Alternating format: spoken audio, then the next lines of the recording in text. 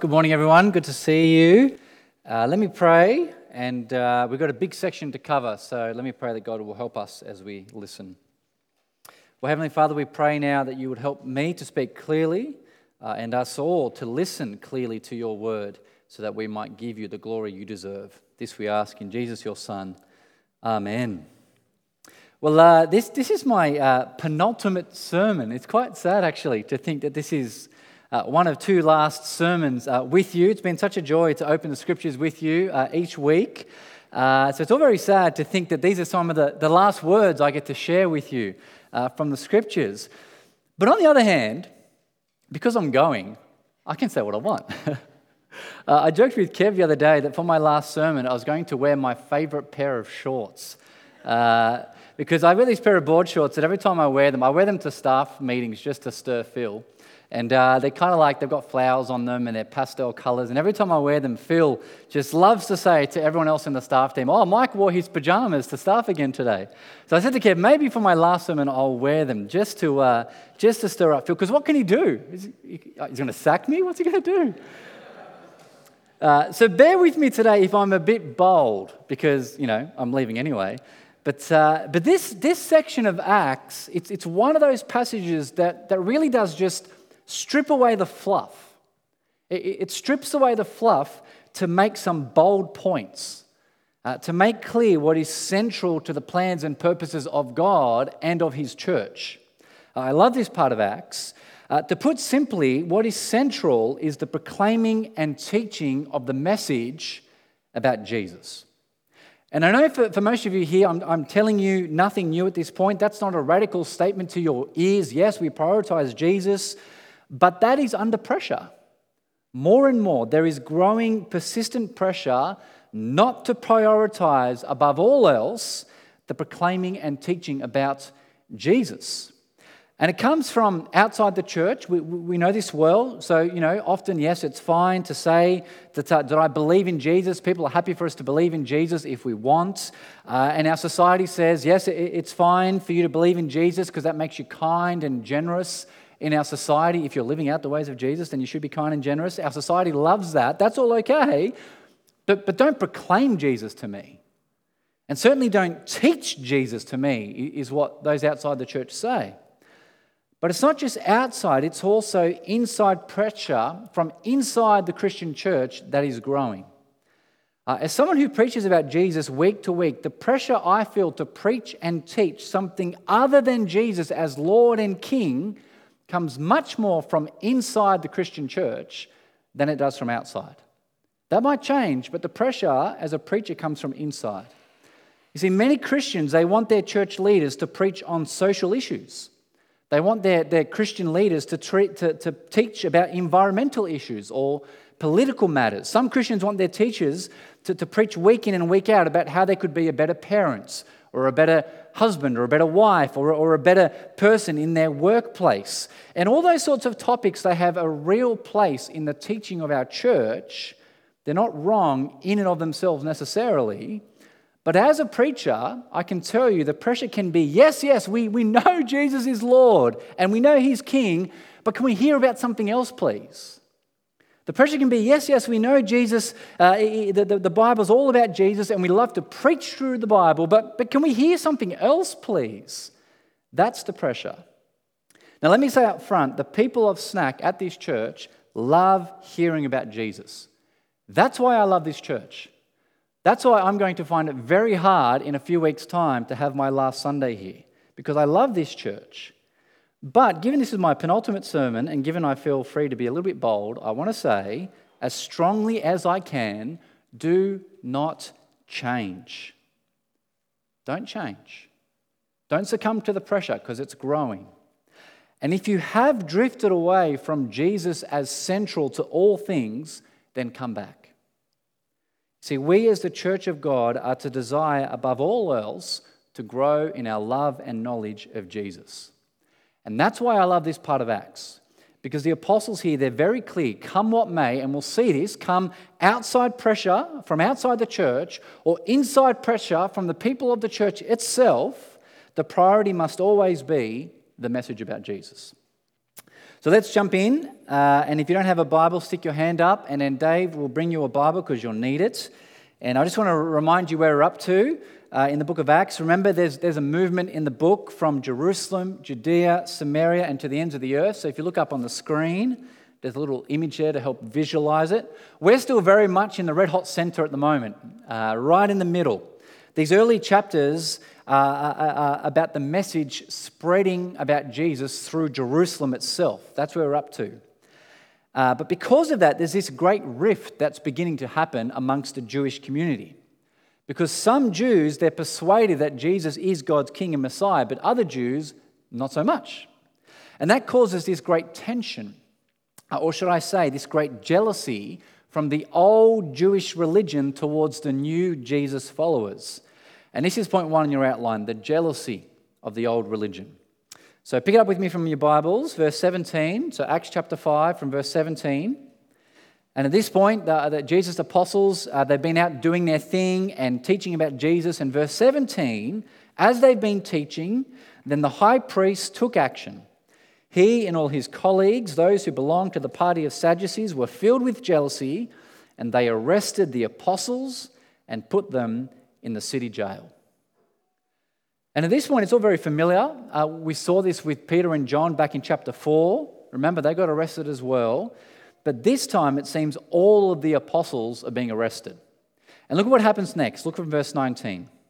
Verse 19, but an angel of the Lord opened the doors of the jail during the night and brought them, the apostles, out and said, go and stand in the temple complex and tell the people all about this life. That is all about the life of Jesus and the life he offers.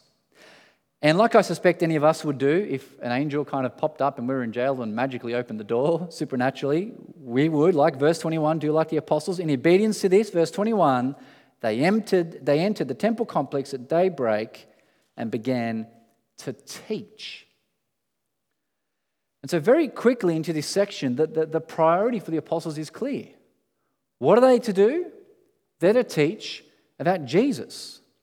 And it's really interesting what the angel says, because if you look back at the section from last week, just scan your eyes over verses 12 to 16, that just before our passage today. In verses 12 to 16, the apostles, they were doing some pretty incredible things. People were being miraculously healed. Lives were being changed.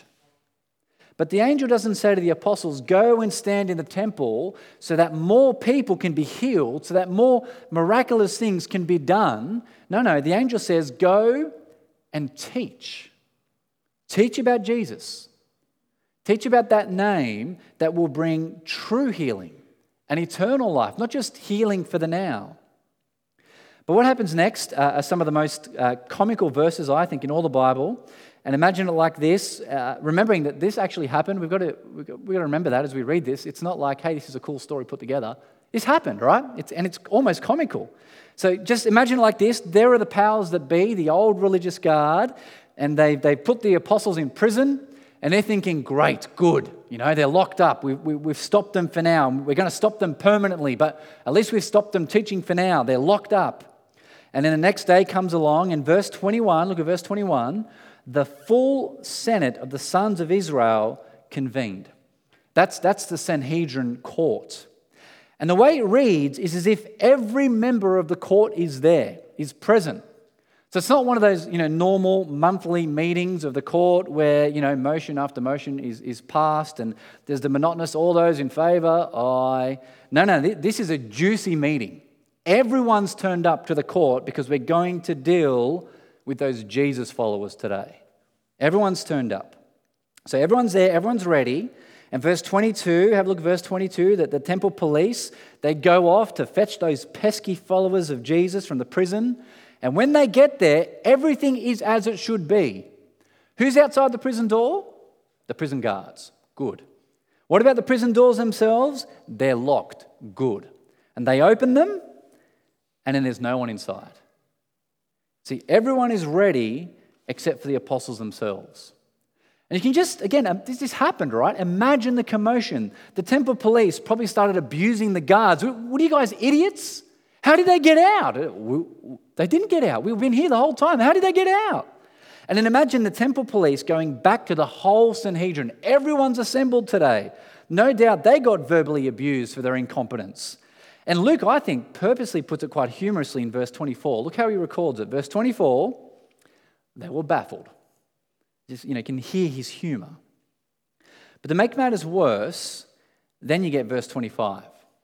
So look at verse 25. Amidst all the head scratching, verse 25, someone came to the court and reported to them, "Look, the men you put in jail are standing in the temple complex and teaching the people." Again, just imagine how the court would have felt at this point. They just can't get rid of these guys. They just can't stop them. It's like that, those weeds in your backyard. If you remember the weeds that come through summer, especially over summer, you pull them out, and what happens next week? The weed's back. And then you get the spray, and you spray it. Sometimes the whole container of poison, you put it over this one little patch. A week later, the weed's back. That's like these guys. They keep coming back. And instead of the court thinking, why are they so persistent? Instead of thinking, why is all this supernatural stuff happening in the name of this guy Jesus? Maybe there's something to this. Maybe, just perhaps, perchance, Jesus might be the Messiah. Instead of thinking that, what do? They go and arrest them again.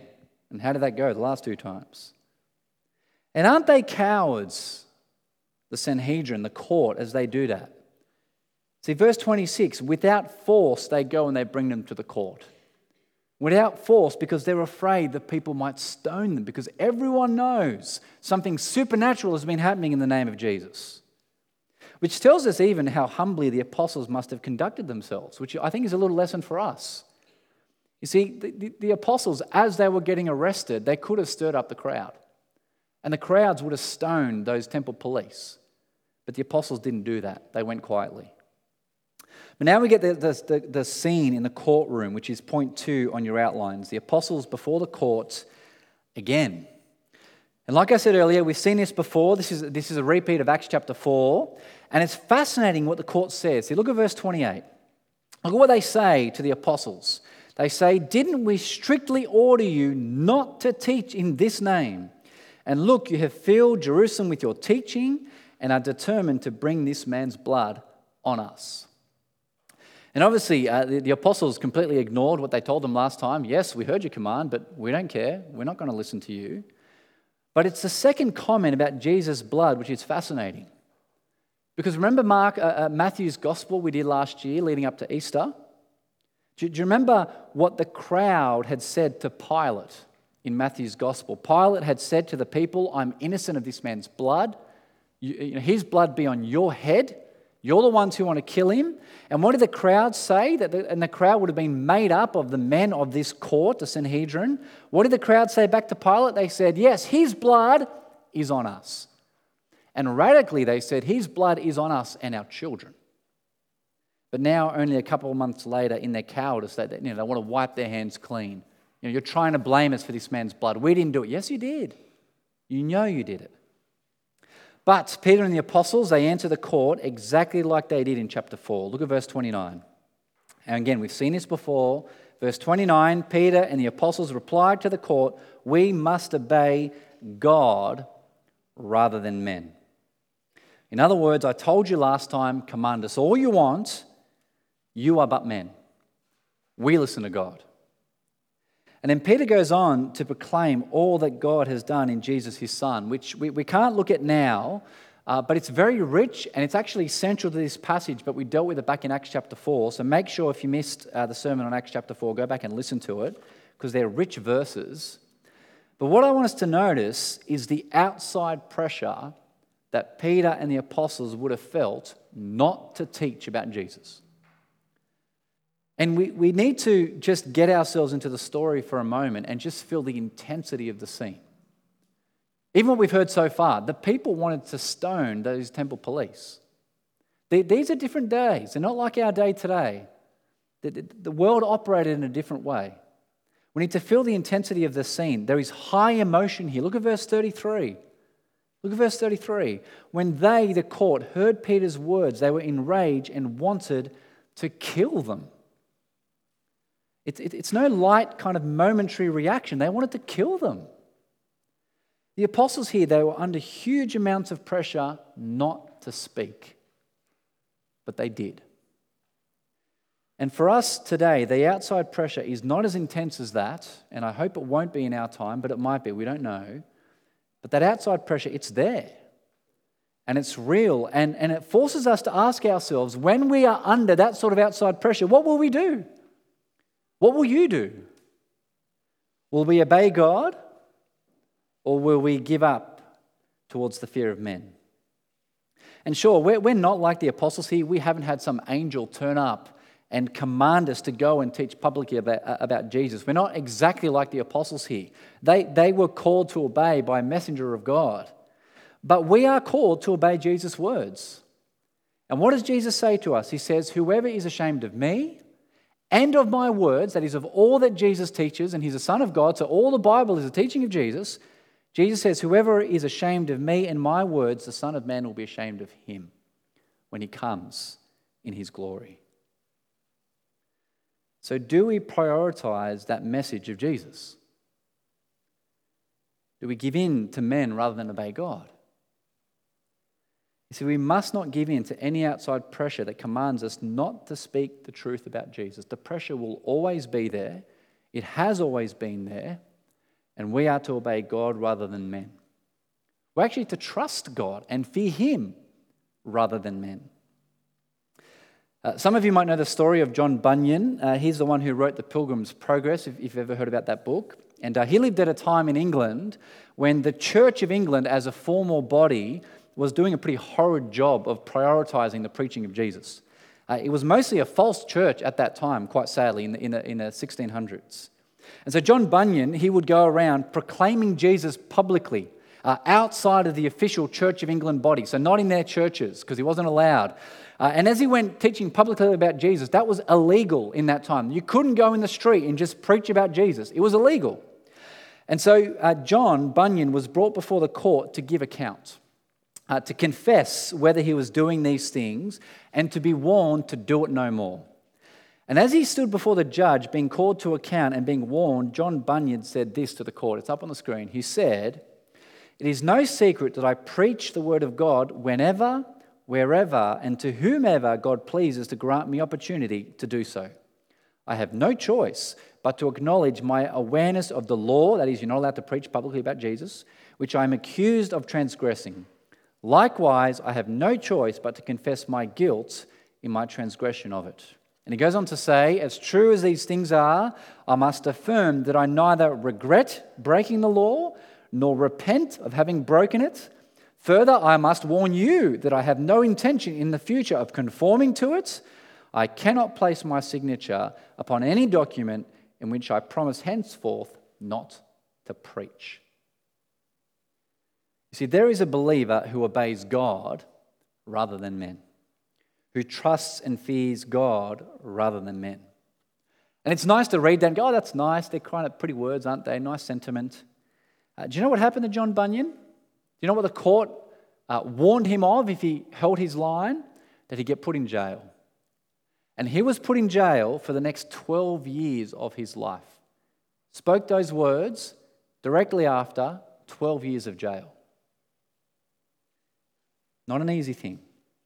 So the outside pressure not to speak of Jesus has always been there, and it will always be there. But thankfully for the apostles, the pressure at this point subsides for them, at least for now. Next week will be a different story. We'll hear about Stephen from Dave. So it changes next week. But the reason it subsides is because of a man named Gamaliel. Not to be confused with Gargamel, if you remember the Smurfs. I always think of Gargamel. Or Les Schtroumpfs. A couple of French speakers in our congregation now. It's Belgium. Is that right? It's Belgium. Belgic? Yeah. Now, Gamaliel, he's both a wise man and a foolish man. He's a foolish man because, like the rest of the court, instead of seeing what's going on and all the supernatural stuff happening in the name of Jesus and putting his pride aside and his power aside and considering Jesus as Messiah, he doesn't bother. The evidence is all there, but he doesn't do anything about it. But he's a wise man because he reasons logically with the court. He reminds them of these two former men who attracted great followings, one named Theudas and the other Judas. And both those men who attracted great following came to nothing. And all their followers came to nothing. And so Gamaliel, he tells the court this. Look at verse 38. It's very reasonable, very logical. Verse 38, he says, "Now I tell you, the court, stay away from these men, these apostles, and leave them alone. For if this plan or if this work is of men, it will be overthrown. But if it is of God, you will not be able to overthrow them. You may even be found fighting against God." And we know from the rest of the book of Acts and from the last 2,000 years, and from the very fact that you and I are here today reading this story from Acts and hearing this history about Jesus, that the message the apostles spoke is from God. They couldn't stop it. Whatever is of God will never be overthrown. Never, ultimately. It's the eternal purposes of God. That's why we're here. But just to go back to John Bunyan for a moment, you see, after Bunyan spoke his words to the court, Judge Wingate then said this to John Bunyan. Look up on the screen. He said this after the words we read before. He said, "Very well, Mr. Bunyan, you leave us no choice but to commit you to Bedford jail. If you manage to survive, I should think that your experience will correct your thinking. If you fail to survive, that will be unfortunate. But in any event, I strongly suspect that we have heard the last we shall ever hear from Mr. John Bunyan." And it's a very ironic statement, and really in the purposes of God, because do you know what John Bunyan did during his 12 years in prison? He wrote. He wrote a couple of books, and one of the ones he wrote, almost in full, was his most famous, The Pilgrim's Progress. And in Pilgrim's Progress, by 1938, had 1,300 re-editions from that point alone, almost 100 years ago. It already had 1,300 new editions. It's one of the most published books in the English language, and it's encouraged countless of thousands, perhaps millions of Christians to stick with Jesus. And John Bunyan did that while he was in prison. And we know the name of John Bunyan only because of his time in prison and the way God has used that. You see, you cannot stop the work of God. So let that encourage you to be on the side of God whenever outside pressure comes, like it did for the apostles and John Bunyan. Stick with God. That's the winning side. Speak the truth of Jesus, even if it means imprisonment. Even if, like it did for the apostles here, it meant physical suffering. So what happens in verse 39 and 40, if you have a quick look, it's almost, again, comical if it wasn't real. So end of verse 39, have a look. The court, they're persuaded by Gamaliel to leave these men alone. Okay, good, we'll leave them alone. We're persuaded by you. Beginning of verse 40, they call them in and have them flogged anyway. We'll leave them alone, but let us flog them first. And the flogging there was probably 40 lashes less one, which was the standard punishment. Physical suffering. And just in case we're under any doubt of the priority of the apostles on whom the church is founded and grew, after being flogged, no doubt with the scars still probably seeping from their backs, and clearly have been commanded not to speak in the name of Jesus, what do? Look at verse 42. What do they do? Verse 42, every day in the temple complex and in various homes, they continued teaching and proclaiming the good news that Jesus is the Messiah. You see, you can't miss what is at the center of God's church as it spreads and grows. It was and remains the truth of Jesus as God's King and Messiah. But very quickly, I know it's a bit long this morning, so stick with me. The last little bit, because I think I don't want us to skip this bit because it's important. We're going to look at the last little bit. Because even in the very early days of God's church, it wasn't just that outside pressure that threatened the proclaiming of Jesus. It was also inside pressure from the church.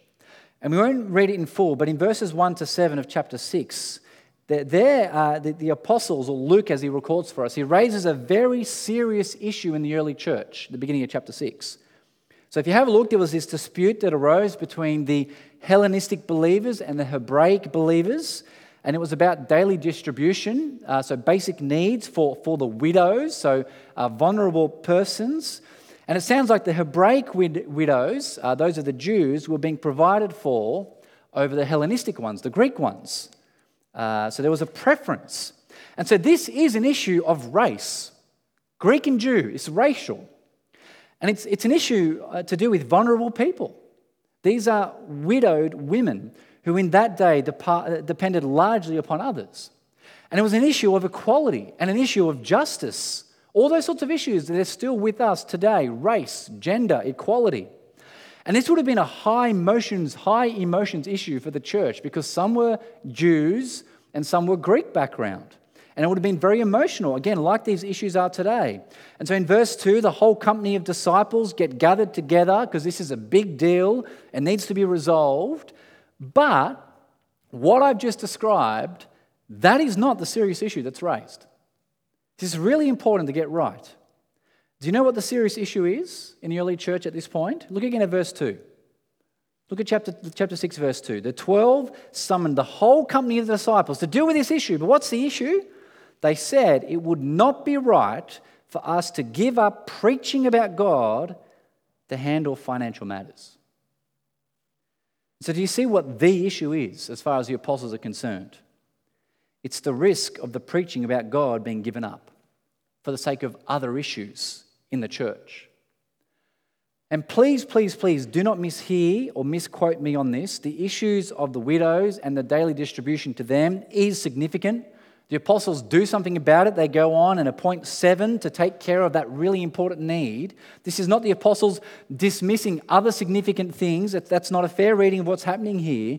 But what you cannot miss is that the serious issue is the risk of the preaching about God being given up.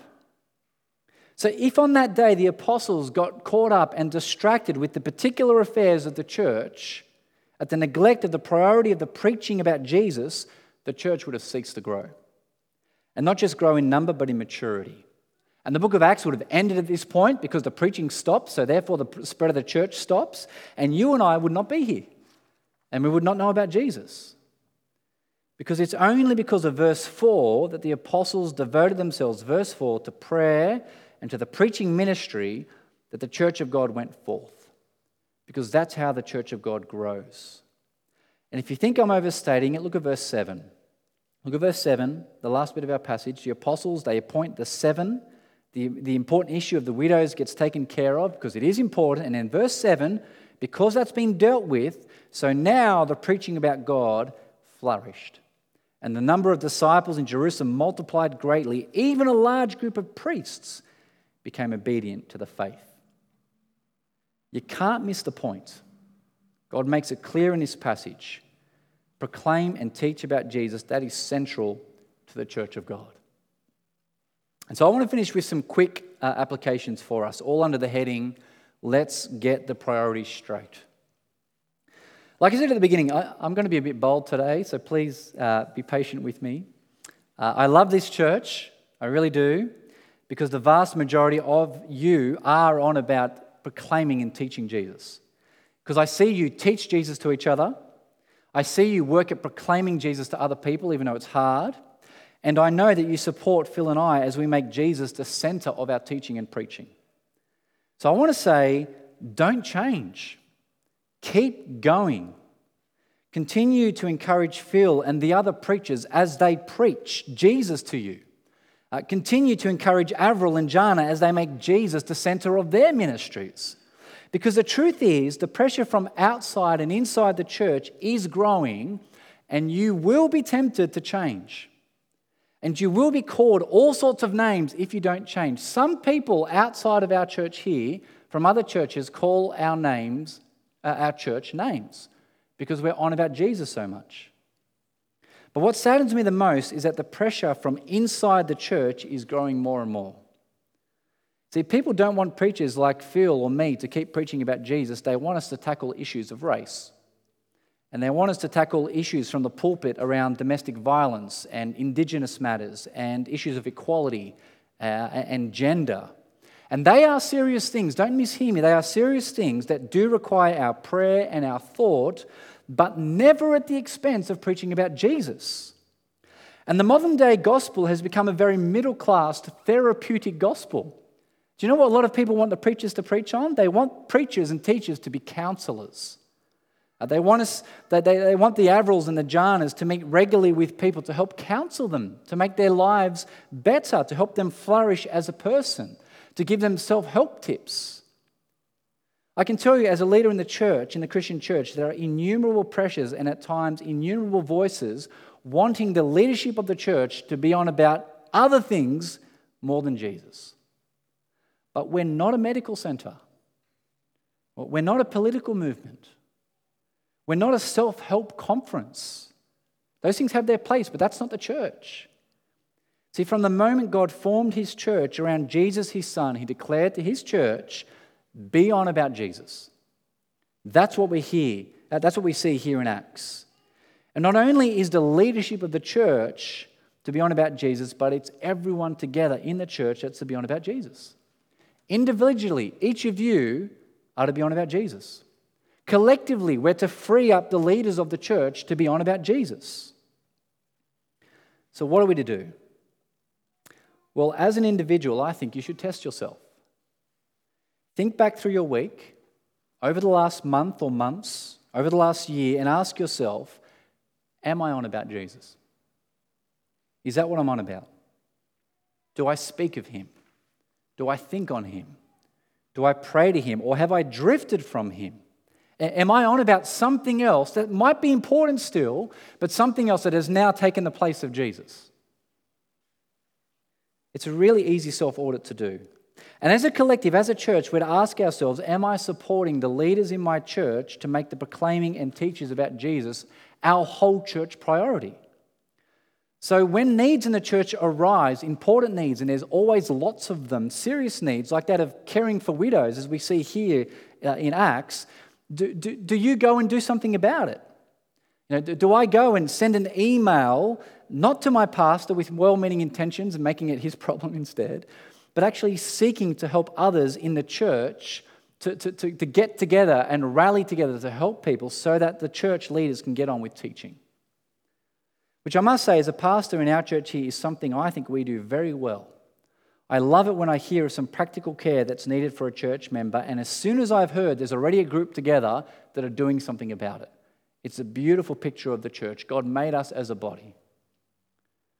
See, pray for your leaders. Pray that they'd be on about Jesus.